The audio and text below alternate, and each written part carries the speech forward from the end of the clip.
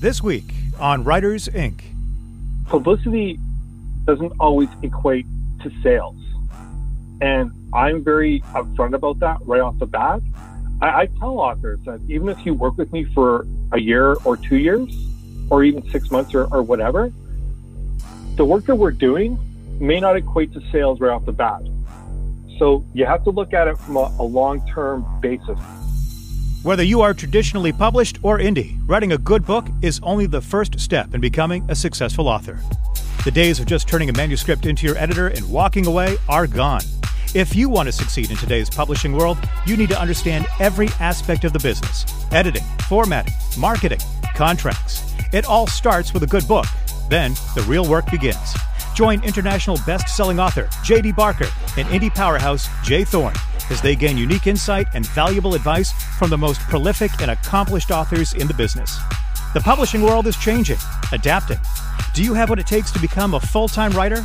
If you're willing to do the work, we'll give you the tools. Get your notepad out. School's in session. This is Writers, Inc. Hey, what's up, JD? Hey, man. So the wall and the steps are finally finished. They're done. They're done. Yeah, completely cleared out. Everybody's gone. All the hardware's gone. There's a little sign out front with the landscaper's contact info for anybody that drives by and wants to build one. But it is so nice and quiet out there. It is unbelievable. But I had to pick up the phone and actually give them a call because I ran into a problem. I mentioned to you that we've got a home theater here, right? I think I talked about that on the air. So I've got a screen in there that's a decent size. It's 165 inches, but it's a widescreen, so it's not 16 by 9.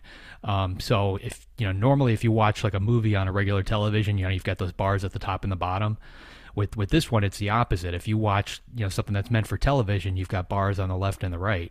Yeah. Because it's wider. So those bars have always bugged the hell out of me. Like I've had a home theater in like every house, going back years and years. I found a screen that actually has motorized masking.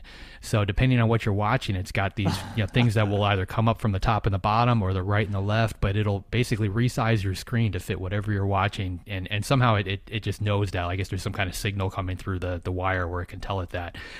So I found one of these and I ordered it, but it's 165 inches, which is pretty big. I mean, that's 13 some feet wide. And it's coming out of a company down in Florida. So they custom built it for me and they put it on a truck and they shipped it out here. And I got a call from the freight company the other day and they said, well, it's in a crate. The crate's 14 feet long. It weighs 650 pounds.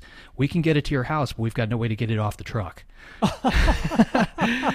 So we've been going back and forth. Like like at first I was like, well, okay, well, I'll just hire some people off of Craigslist and have them meet us out here and we'll just, we'll pick it up. And, how many guys do you need? Like maybe 6 to lift something that big. And they're like, well, for liability reasons, we can't let anybody on the truck. So you have to get it off the truck without actually setting foot on our truck.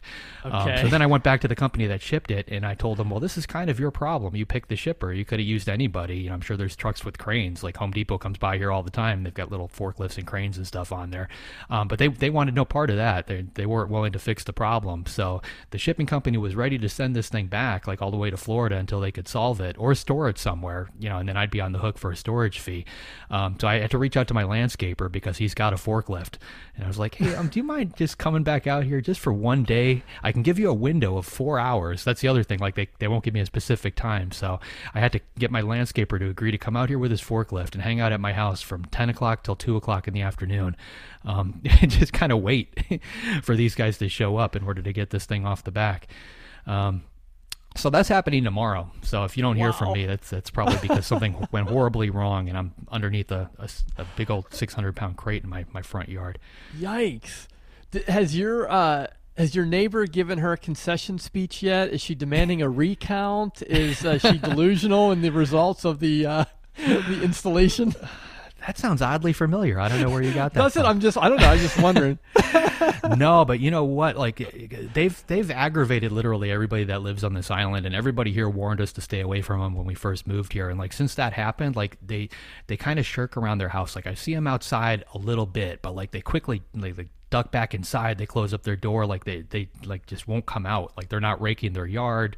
They're just like these hermits now that are just kind of hanging out over there. So I don't know what's going on. Are they sending just random inflammatory tweets from inside their house? I'm pretty sure she's making a voodoo doll and, hanging out in an upstairs window surrounded by like an octagon with candles or something weird. But no, we haven't seen them. Like my office actually looks out and I can see their driveway, and like they're, I know they're home because the cars are all there, and every once in a while the front door opens and, like the husband will duck out really quick to grab the garbage can, but like he's like back inside and closes the door like without talking to anybody, and not just me, it's like all the surrounding neighbors, like they're at the point where just nobody wants anything to do with them anymore.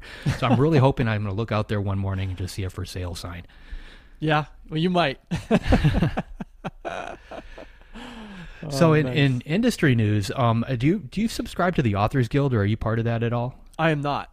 Okay, it's a great resource for any author. It doesn't really matter how you're published, but they've got Douglas Preston is the president. Preston and Child, they write quite a bit of books together. He just put out an op-ed where he's talking about 2 of the lawsuits that they're involved with, and it's something I think everybody should basically read. But they're suing 2 organizations that are essentially publishing free libraries. They're taking the DRM off of books and they're putting them out there and making them downloadable for basically anybody who wants them. And wow. they're in foreign countries, so it's a very difficult thing to shut down. But he goes into a little bit on that and on the lawsuits, and also talks about how authors are many aren't earning a living wage anymore, and how difficult it is to make a living in this particular industry. And it's a very interesting read. I don't want to go into all the details, but if our listeners are into that sort of thing, just head over to the Authors Guild, and there's probably a link right on the first page. Yeah. To get to that one. And it got me thinking about something, and we talked about this a little bit off the air. There's so many independent authors out there, and a lot of them are really solid, strong writers, and they deserve to be heard. But then there's also the other ones, the ones that they write a quick book, there's no edits whatsoever, they hit publish and they throw it up on Amazon, and they're trying to get as many out there as they possibly can. It got me thinking, like how is that cluttering up the system? So I just did a little bit of research. As of the latest article I could find, there's 3.4 million books on Amazon, and it's growing rather quickly. I began thinking, would it be possible to build in some kind of virtual obsolescence, or is like that where we're heading? Like, is Amazon going to continue to allow anybody and everybody to publish until this becomes 10 million, 20 million, 50 million, 100 million, or are they going to put some kind of safeguard in there to kind of govern it? And I'm not so sure that that's a bad thing. So, I was wondering if, if they were to do that, what would they use as criteria? Would it be like books that don't have a certain rating? They fall below a certain, average, their sales numbers are below a certain average, whatever it might be. I've got a feeling we're going to see something like that at some point, because in a physical bookstore, that basically happens, by necessity. They've only got so much space on the shelves. Amazon, I think at some point they're going to realize the search results are getting cluttered up with a lot of things that people don't necessarily want to read, and they want to drill down to the the real good stuff, or the the books that they do want. I don't know where that's going, but it got me thinking. It's an interesting idea, and I think one of the things that I've realized over the years is that Amazon really doesn't care about the authors; they care about the readers. Right. And so if it's a situation where it hurts the reading experience or the browsing experience on Amazon for the customer, that could prompt some action. And it's not that wild of an idea. Like Etsy does something similar to what you're talking about. So if you open an Etsy shop and you upload all these products, like let's say you want to flood the Etsy market with 100 versions of your t-shirt. If they don't sell, and I don't know what the specific number is, but if they don't sell a certain number of items within a certain time frame, it delists the item. So it automatically takes it off the platform. So I think that's sort of the system you're kind of talking about here. Yeah, some kind of quality control, just to keep the numbers, in a range that's, reasonable. And also to keep the developers or the creators in check. Nobody should be able to create a book. I mean, if you go back in a couple of years ago, because of KDP, authors were stuffing books. They were, because they were getting paid, based on the percentage of the book read rather than a page count. So they would, just literally just stuff a book with as many pages as they could, or they would put out shorter books, so that you would hit like the 10% mark faster so they could get paid quicker. But a lot of these books were worthless, and that aggravates, people if you buy one of those. There's a, obviously I'm a huge Stephen King fan. Like my feed at Amazon is filled with somebody named Stephen R. King. I don't know if you've seen this yet, but like the covers look very similar to a Stephen King book. The titles, the descriptions. But if you go to the reviews, it's basically, like a 2-star review average, I think, on all of them. And it's just people complaining, going, hey, this isn't Stephen King. This is Stephen King. And it's one of those things where, I'm sure they're not alone. I know, even we just mentioned Douglas Preston. I think there's a fake author out there on Amazon named Preston Child, because he writes with Lincoln Child. So there's people that try to game the system, and there's no room for any of that. Yeah, I agree. Something else that's going on that may kind of feed into this, over at Audible, you can actually return an audiobook, which I didn't know about. But you can listen to the entire thing. You can get all the way to the end, and if you decide that you don't want it, you can hit the return button and send it back. And along the same lines, if you decide that you don't want to pay for another credit for the month, you can return a book that you've read and you can get another credit. So Audible, is essentially taking care of themselves because and the customer, because they're giving them the ability to do that. But the author is kind of getting burned in this process. I honestly don't know whether you can return a book on Amazon. You can. Can you? Okay. So yeah, you can read it. You can read an ebook on Amazon and then return it. Yeah, I mean, I'm surprised that there's not a little safeguard there that you get past a certain percentage or something and it's yours. But I don't know. I'm not the one making these decisions. No, like I said, the priority is the reader. It's not the author. So we kind of just have to deal with whatever policies come down from atop Mount Rainier or wherever Bezos lives these days. What's going on in your world? Just fall turning into winter. My son and I are kind of planning out a little hobby project. We're gonna do a cover of a Smashing Pumpkins song and try and do something creative with it, and so that's gonna be fun. A little something to do, especially with the pandemic now. It's hard to stay entertained, and you can't really go anywhere, and so yeah, we're gonna have some fun with that. Yeah, I just saw a message this morning where we might go into lockdown again for another 4 to 6 weeks. It's being proposed by the new people entering the big White House. So we'll see how that plays out. I don't know how many people are going to actually stand for that. I honestly feel like we're on the edge of civil war here. Like I don't even like looking at the news. I just kind of glance at it with one eye covered and turn away as fast as I can. I know. I just kind of want to get like past January. That's kind of, I just want to get there like as soon as we can. All right. Who do we have on today? Well, we have Mickey Mikkelson on today. Mickey runs a PR agency called Creative Edge, and he's also associated with Top Shelf Magazine. And so we kind of dive a little bit into those. Mickey's from Canada, so it's going to be fun to get his perspective on PR, because this is something that I know a lot of authors are wrestling with traditionally and indie. Is how do I get seen? How do I get discovered? How do I get in front of readers? And hopefully Mickey's going to give us some good ideas on that. Yeah, that question's been around, I think, since the very first book was published. I mean, personally, I tend to, if I'm traditionally published on a particular title, I wait for the publisher to give me their marketing plan, and then I try to punch holes in it. I basically look at what they're doing, and I try to figure out what they're not doing, and then I try to fill those gaps. But it's a tricky thing, because if I do fill those gaps, I try not to tell them what I'm doing, because I don't want them to take the foot off the accelerator at all. So if I'm out there buying Facebook ads, I don't want them to stop doing whatever it is they might be doing because they think I'm doing something. Right. But at the same time, there's a lot of boxes you've got to tick from a publicity standpoint if you really want to get the word out. And not everybody's going to cover every single base. Before we roll into that, just a reminder that Kobo is our wonderful new sponsor. So if you guys are taking your books wide, make sure you check out Kobo Writing Life and all the great services that they have to offer, including a promotions tab. You can set your price whatever you want it to be, and that team at Kobo is top notch. So make sure you go there and support Kobo. And we also want to give a shout out to a new patron of the Writers Inc. podcast, Jeff Elkins. So Jeff, thanks for becoming a patron and showing your support. So yeah, looking forward to this one. Here he is, Mickey Mikkelson.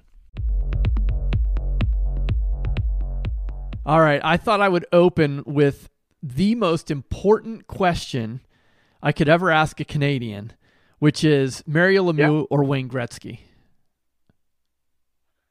Um, I would I would have said Bobby Orr, but I'm a Boston Bruins fan. But we'll go with Wayne Gretzky today. Okay.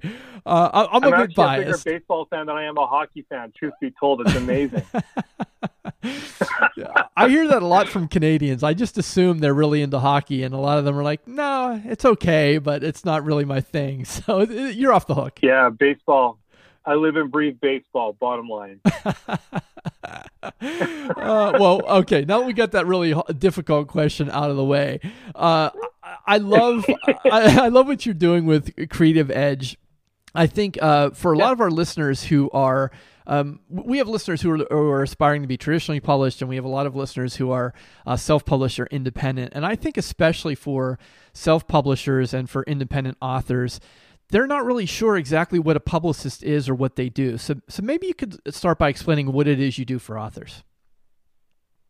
Yeah, I mean, we've been around since March of 2016, and our first year and a half, that was our product base. It was all indie authors.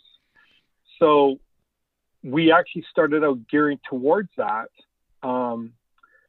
We set up book signings, we set up media interviews, we set up all kinds of different relationships in terms of podcasts and shows like yourselves and book reviews and basically contact with every single medium you could think of, whether it be print, radio, TV, and all kinds of areas.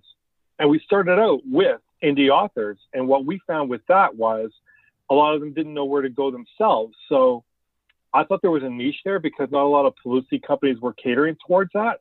There was always the in-house publicists with the big five and then some other independent publicity firms as well. But they wanted the big dollars and the traditional published authors. So Creative Edge built their forum and platform based on the fact that we're working with indies.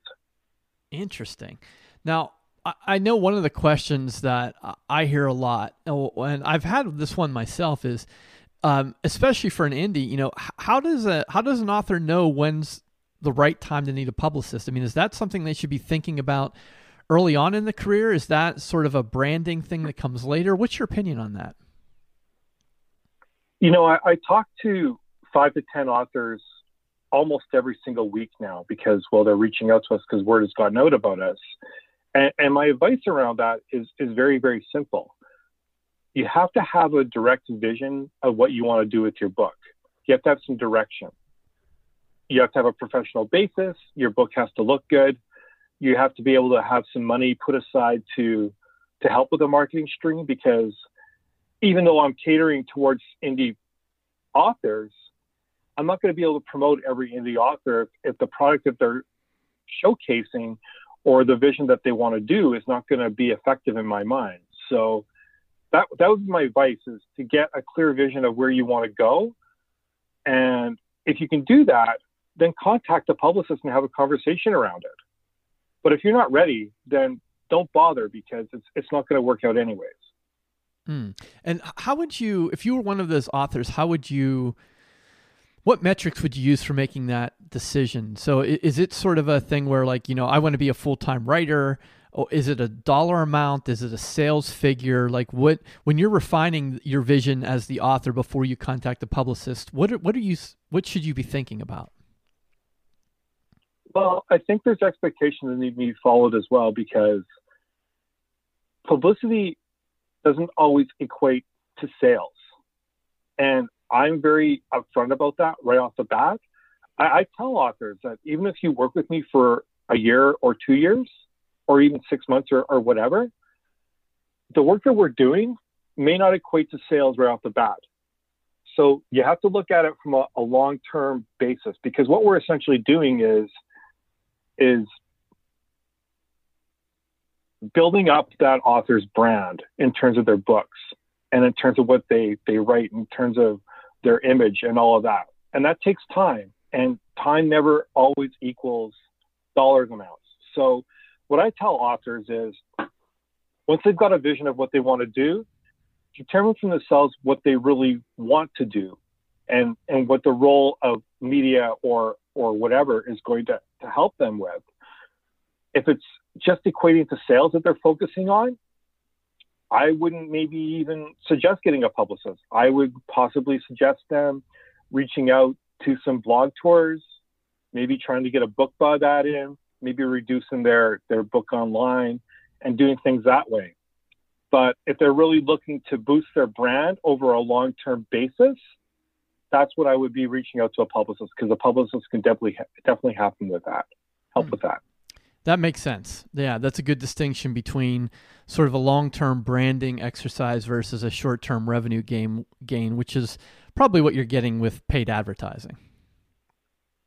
Exactly. And I mean, even with relationships with my clients, I basically tell them once they start working with me, and some of them have done this themselves, actually, they've said, they're looking out for their own opportunities and not looping me in. And it's like, well, why are you hiring me then? Why are you paying me if I'm not directly involved with everything you're doing in marketing? Like, I should be leveraging these opportunities for you, or at least helping you get them instead of you doing all the grunt work for it. Yeah. Why don't we back up? A change in process, right? Sure. Yeah, absolutely. Yeah, change in mindset too. Let's back up for a minute and tell me about how Creative Edge started. We started in March of 2016. I have a friend who wrote a book who I work with. We work in a full-time basis. We both work within this basis, and she wrote a book and we were on the road together. And I used to work for Chapters, which is the largest book sales and chain in Canada. I used to set up events for them. So I talked to this friend of mine, and her name's Miranda O, by the way, very good author. But I talked to her and said, "You want some help getting your book out?" She said, yeah, because she didn't know what she was doing with that. She knew he was writing, but she didn't know how to go start her that. We ended up doing a full Western Canada tour, and it was very, very successful. And so I found that I had a niche for it. And so I started a little company after word got out, and other people were contacting me to see if I could do it for them. And that was in March of 2016. By August, I'd probably gotten 52 clients. Wow. Through word of mouth. And it just started from there. Wow. At what point, or how did you know that this was your thing? Like, you personally, at what point did you say, yeah, this is what I'm meant to do. This is what I'm really good at and what I enjoy? The opportunity really just fell in my lap. I didn't envision doing this, to be honest. I never envisioned myself ever doing something like this. But after talking with some media and getting some opportunities for some indie authors who'd never had opportunities before, it led me to believe that there was something I was doing correctly. Now, did I make mistakes when I first started? Absolutely. I was still learning my craft. But through time, we've gotten to a place where we now have international media connections and a combination of indies and traditional authors, multiple New York Times booksellers, multiple award winners. It's really blossomed into a huge community. Yeah. And sort of a follow-up to that, if we're just looking at, say, publicity companies in general, what's the differentiator for Creative Edge? What makes your approach either different or unique? We have a different kind of process in terms of community findings, collaboration. We don't just do press releases or email blasts to everybody. When I do a book launch, I'm usually catering my message to about 400 to 500 different email aspects. So I'm reaching out 400 times in an email. But not only that, we've built up relationships with the media, and we've gotten to know them as people, and a lot of them are friends of mine. And it's more of a collaborative standpoint rather than just a work business relationship. It's more like a personal relationship as well. And that's paid dividends for us. We have clients that are in the media that started as media people, and I signed them as clients. I've got TV stations, and I've got some radio shows where we've managed to leverage full yearly schedules for our clients. In one case, there's a station in the UK, Siren Radio, and they bring one of my clients on every single week for the entire year. So that to me, that's a different process, because it actually saves from having to write a press release and try to do a pitch to some of these places, because the schedule's already made. And we've done that about 30 to 35 times this year. Excellent. This is sort of a meta question because we're on a podcast, but you started in 2016. How has the podcast landscape shifted, and how has that affected the way you work with clients? There's been some podcasts that have fallen by the wayside just based on reach and income levels and all of that.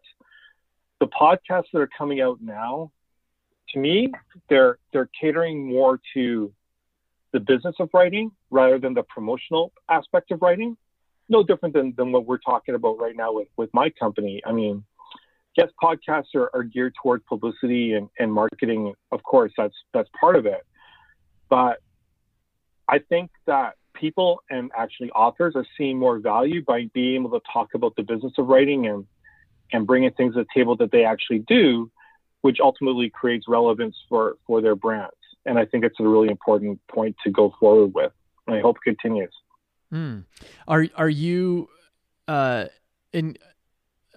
you have certain podcasts that you identify as these would be good for my clients versus that might not reach the audience we're trying to reach, or is it pretty specific to each individual client?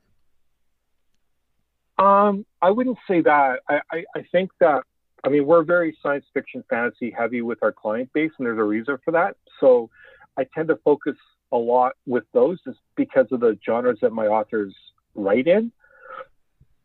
Having said that, though, my process is pretty effective with virtually any kind of genre. And there are podcasts where we have nonfiction writers that can go on there and be just as effective as, say, a horror writer or a science fiction writer.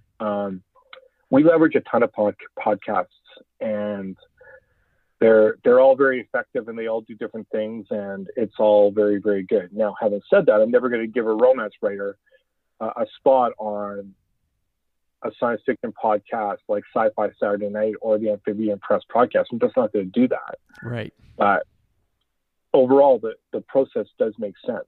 Yes. And we leverage a great deal of them. No different than your show, right? So. Right. Yeah. Can you? I'll keep the secret. I promise I won't tell anyone. But who's your favorite client? I'm just kidding. You don't have to answer that. Turn the recording button off. We'll gladly tell you. Just kidding. Well, this is brag a little bit. I'd like to hear about some of the successes you've had with some of your clients. Well, I've done a full tour and a half with New York Times bestseller Tosca Lee. She never did a library tour before in terms of marketing her books, and we did a full-on tour throughout Nebraska and Iowa last year and this year. I worked with Robert J. Sawyer on the paperback release of Quantum Night, which is a book he'd been out for a year, and he actually got more interview bases working with me than he had the year before when the book actually came out. So those are some of the key highlights. Other highlights we've done, we've got an arrangement with the Imaginarium Book Festival.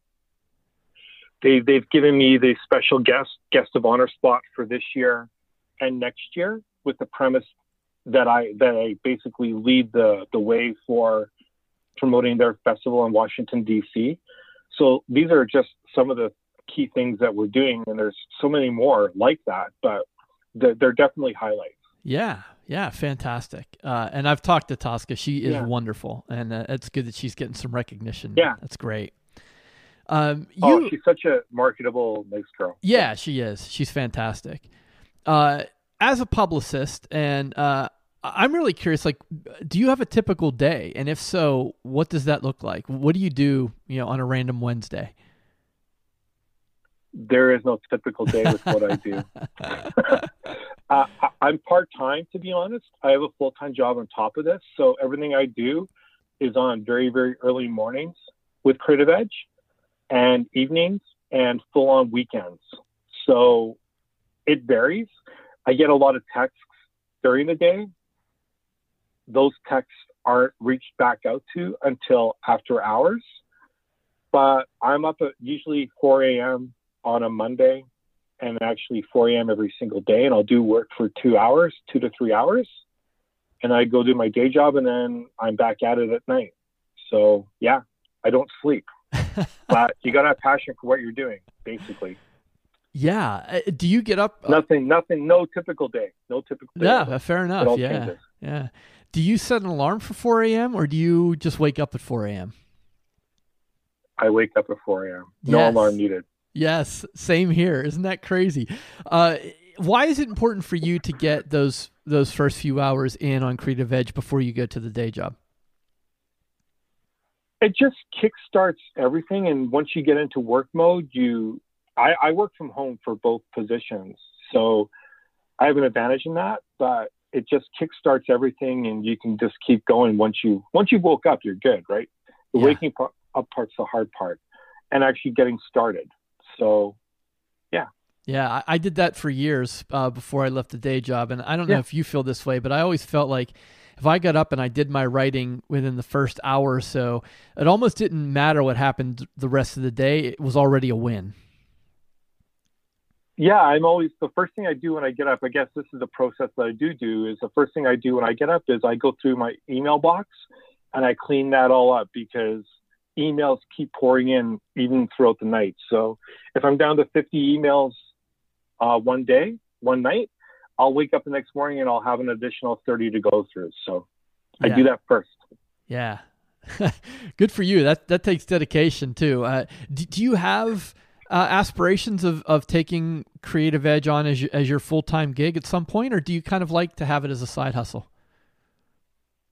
I like it as a side hustle. I mean, at some point, will it be full-time? I don't know about that. At some point, will I have to hire somebody else? Possibly. I mean, the whole premise of doing this when I started in 2016 and found that we were successful was we want to be global. And I still say that today. We want to be recognized as a global entity in terms of marketing and publicity. And we want to represent authors not just in Canada and the United States, but all over the world. And we're starting that. I mean, we've got an author in Australia, Liz Butcher. We represent Humphrey Hawksley. He's a foreign correspondent for the BBC. I believe he lives in South Africa and does some work in the UK as well. So it's from a client perspective, we want to be global. From a media perspective, we're already global. We have media connections all over the world. So. All right, Mickey, let's change gears and talk a little bit about Top Shelf Magazine. What is it?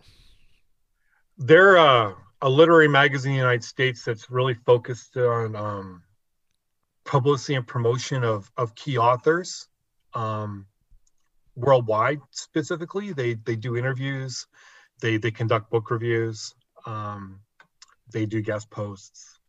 It's a really mainstream magazine and one that's really advocating for authors specifically, geared towards library promotion, bookseller promotion, all of that. And it's just wonderful, wonderful, wonderful, wonderful.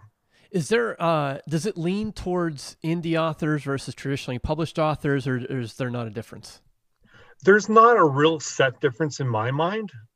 Since I've been collaborating with them, I've seen articles on both scales, to be honest. And it's really ironic because they've actually put, even on cover stories, they've put some indie authors, including some of my own, on the front cover, and that's typically not what happens. I mean, they've got some of the bigger names as well. I mean, Brad Thor, John Land, those kinds of individuals. But beyond that, they've also covered other indies who've had some relative streams of success. So it's a very well-rounded clientele exposure for sure. Great. Well, why don't you tell us a little bit more about your association with the magazine? Yeah, so when I formed Creative Edge in 2016, I started working with them a little bit. They interviewed some of my mainstream commercial people, New York Times bestseller Tosca Lee being one. And then I just started forming a relationship with them. And then we got talking one day and they said, well, Mickey, why don't you just start collaborating with us more on a more substantial basis? So since that collaboration has happened, I basically head all the book review promotion aspect from that aspect. I've got an author who does a lot of the interviews for the magazine now. We're doing guest posts monthly, so we've got a more in-depth presence within that magazine, and it's built and it's paid dividends for me specifically because I'm getting client exposure. But at the same time, they also have someone who's able to help manage some of the other day-to-day operations in terms of timing. So it's a win-win for both of us. Yeah. As I was looking at their platform, I noticed that they have this unique, they call it a social media partnership. How does that work? Can you tell us a little bit about that? I don't know all of that aspect, and I should have maybe done some research around that. But essentially, they've got partners that they build within that help them with promotional aspects within the magazine. They've got top shelf awards at the end of the year as well. That I'm sure that some of their partners have key aspects to that. So am I listed as a partner? Likely. I think I'm more of an in-depth collaborator rather than just a partner aspect. But again, they're getting contributions from almost every major book chain there is in terms of publishers, Penguin, all the big five. So it's very, very, very good. Yeah, you mentioned the awards. How long have they been doing that? What's that like? From my understanding, it's been going on since the beginning of the magazine being run, but they've got categories that they give the awards out to every single year in a different variety of genres: horror, suspense, thriller, that kind of thing. And the amount of applications they're getting for that are just incredible. Like, I saw the review books last year. I read 5 books myself, and that's just one person. So they've got a number of people who help with this, but it's very, very good. And all the authors who apply get a lot of exposure through the magazine for it. So it's phenomenal. I noticed they also have within the magazine, and it's open to authors, in magazine advertising. Have you had any of your clients or your authors place ads, and what have those results been like, if they have? I'll be honest, I haven't had to do that. That's not just something that we've looked at. But I do know that the magazine has a huge following in the United States specifically, and exposure, maybe not from the ad standpoint I could speak to, but I could speak to the interviews that we've been given, and I could speak to the amount of exclusivity that we've had from the guest posts, and it's all been very, very, very well received. Excellent. If that helps. Yeah. Great publication, highly recommended. Is there anything else you think it would be important for authors listening to this to know about Top Shelf, or maybe ways that they can use some of these services? Just, share the links if they get exposure in the magazine, and reach out. Top Shelf is very open to hearing a lot about different ideas. They spend a ton of work building this magazine on a monthly basis. I know the owners directly, and they're working ongoing to make sure that not only is the product a quality product, but it's going to reflect the needs of the people that they're representing within those magazines. So the stories they're issuing are high quality stories. They take very, very strong due diligence in editing those stories. The reviews are also very, very, they have an extensive, and I can speak to this because I've helped build it, they have an extensive book review team that's really, again, the review team likes to read books, and they want to be professional when they're issuing those reviews as well. So, they're not paid reviews in a lot of cases. So, that the reviews are ethically substantial. If you get a 5-star from a reviewer on Top Shelf, it's warranted. Great. So on a high level, Mickey, what role does the magazine serve for the average author? What can they hope to get out of it on a high level? Yeah. So Top Shelf, from my view, and in talking with the editors, obviously at Top Shelf, they're geared around promotion and they're geared around publicity. that's what they're there for. They want to promote good, strong, solid writers. They're not about literary and writing and talking about the mechanics of that. Their goal is to promote books and ensure that the books that are displayed in the magazine, the word is spread widespread to libraries, bookstores, all promotion. And it's extensive, not only in the United States, but internationally. So, Excellent. Well, as we kind of pull the conversation to a close, I have one question I like to ask all the guests, and you can answer this however you want, but given what you've seen and where you are now, where do you think the publishing industry is headed in the next, say, 5 to 10 years? I think that small press publishers have to be very innovative with their marketing streams, leverage their in-house publicists, and get the word out about their books. The problem is, though, a lot of major media aren't covering the small press books. They see them as being self-published, and I think it's bad karma because there's a lot of great self-published books out there. But I really do think that self-published authors, small press publishing houses, they have to be very innovative with how they work with stuff, and they have to make sure that the messaging is key. The big five will always get the attention, i.e. Publishers Weekly, New York Times, all of that, because they have the marketing dollars behind that. And everyone else has to find ways to combat that and be innovative in their pitches, which is something that we've actually done. We've got two self-published authors who are now international bestsellers and I think we helped with their processes to get there with that. So that's my take. It's going to be dog eat dog world, and the best survivors are going to be the ones who are able to cater to what's coming down the pipe. So JD, what do you think about PR agencies? Have you used them? What kind of success have you had? I'd be curious to hear what your thoughts are on the interview. Yeah, so I when I first published Forsaken, I wasn't sure where to go with that sort of thing. So I started researching PR firms, and I know a lot of people in the traditional side that have been doing this forever. So I reached out to all of them and figured out who they were using. I ended up signing with a really big firm in New York that cost me a boatload of money and got me, I think, like 3 blog reviews. There was like nothing, for what I was spending, and I spent probably like $15,000 to $20,000 on this firm. For a couple of reviews. And they said they were going to get Amazon reviews. They were going to do this. They were going to do that. So I completely changed the way I deal with that. So I've got 2 publicists right now that are on my payroll, and I pay them a la carte, and it's based on performance. So I've got one who focuses 100% on traditional press, and she's got a list of every newspaper and magazine in the country, and basically what I'll pay her if she gets my name in there. Otherwise, she doesn't get paid a dime. And that works out well because she's a hustler. She gets it done. And from my standpoint, I'm only paying her for results.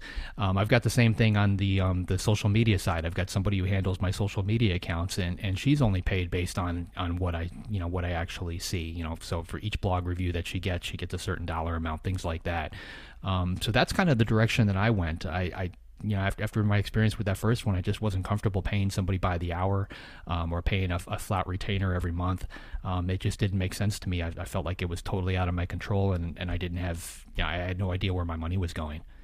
Yeah, I also, the other side of that, I think, is that Mickey talked about it being sort of a slow growth.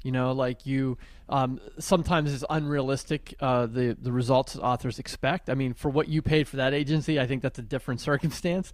But generally speaking, if you hire someone to do PR, it's not likely you're going to hit like the bestseller list the next day. There's probably some cumulative growth that has to happen over time. And do you see that happening even with your arrangement? Do you see that sort of snowball effect happening? Yeah, well, it's all about, touch points and just people seeing your name. Like it's very difficult. Like I've taken on full page ads in Publishers Weekly before, and the first time I did it, the next day I was watching my Amazon sales, like the day after it came out, waiting to see some kind of spike. And what you realize is you don't actually get that, and it comes down to that old marketing adage where you have to get in front of somebody a certain number of times before they'll actually pull the trigger on it. So it's you're just reminding them, throwing your name out there, and they see it again and again and again, and then eventually they actually do get it. So unfortunately, with a lot of these things, it's very difficult to measure. I'm sure taking a full page ad out in Publishers Weekly probably moved the needle, at some point, but there's no real metric to monitor that. It's the same thing with, when you do an interview, whether it's a blog interview or, for a magazine or whether it's on television, there's just no way to gauge that. But I think the actual benefit is a combination of all these different things. People are seeing you in these, in multiple places, and that's where the sales numbers actually come from. So you could zero in and you could say, I'm only doing Facebook ads, because that's something you can measure. But at the same time, I don't think you're going to get the kind of results you need. I think some of these things have to still be part of the program.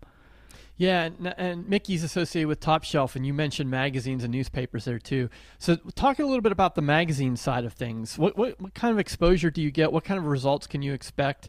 How do you build an audience that way? Well, one of the things that I noticed, more on like the newspaper side, like if you get a review in, let's say, Washington Post, people will see that in their inbox. They might see it in a Google search result, but if they click on it, they end up hitting a paywall. You can't actually read it unless you're a subscriber to Washington Post.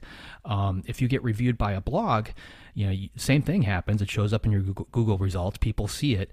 It's on social media, but if you click on it, you can actually read it. People actually share it.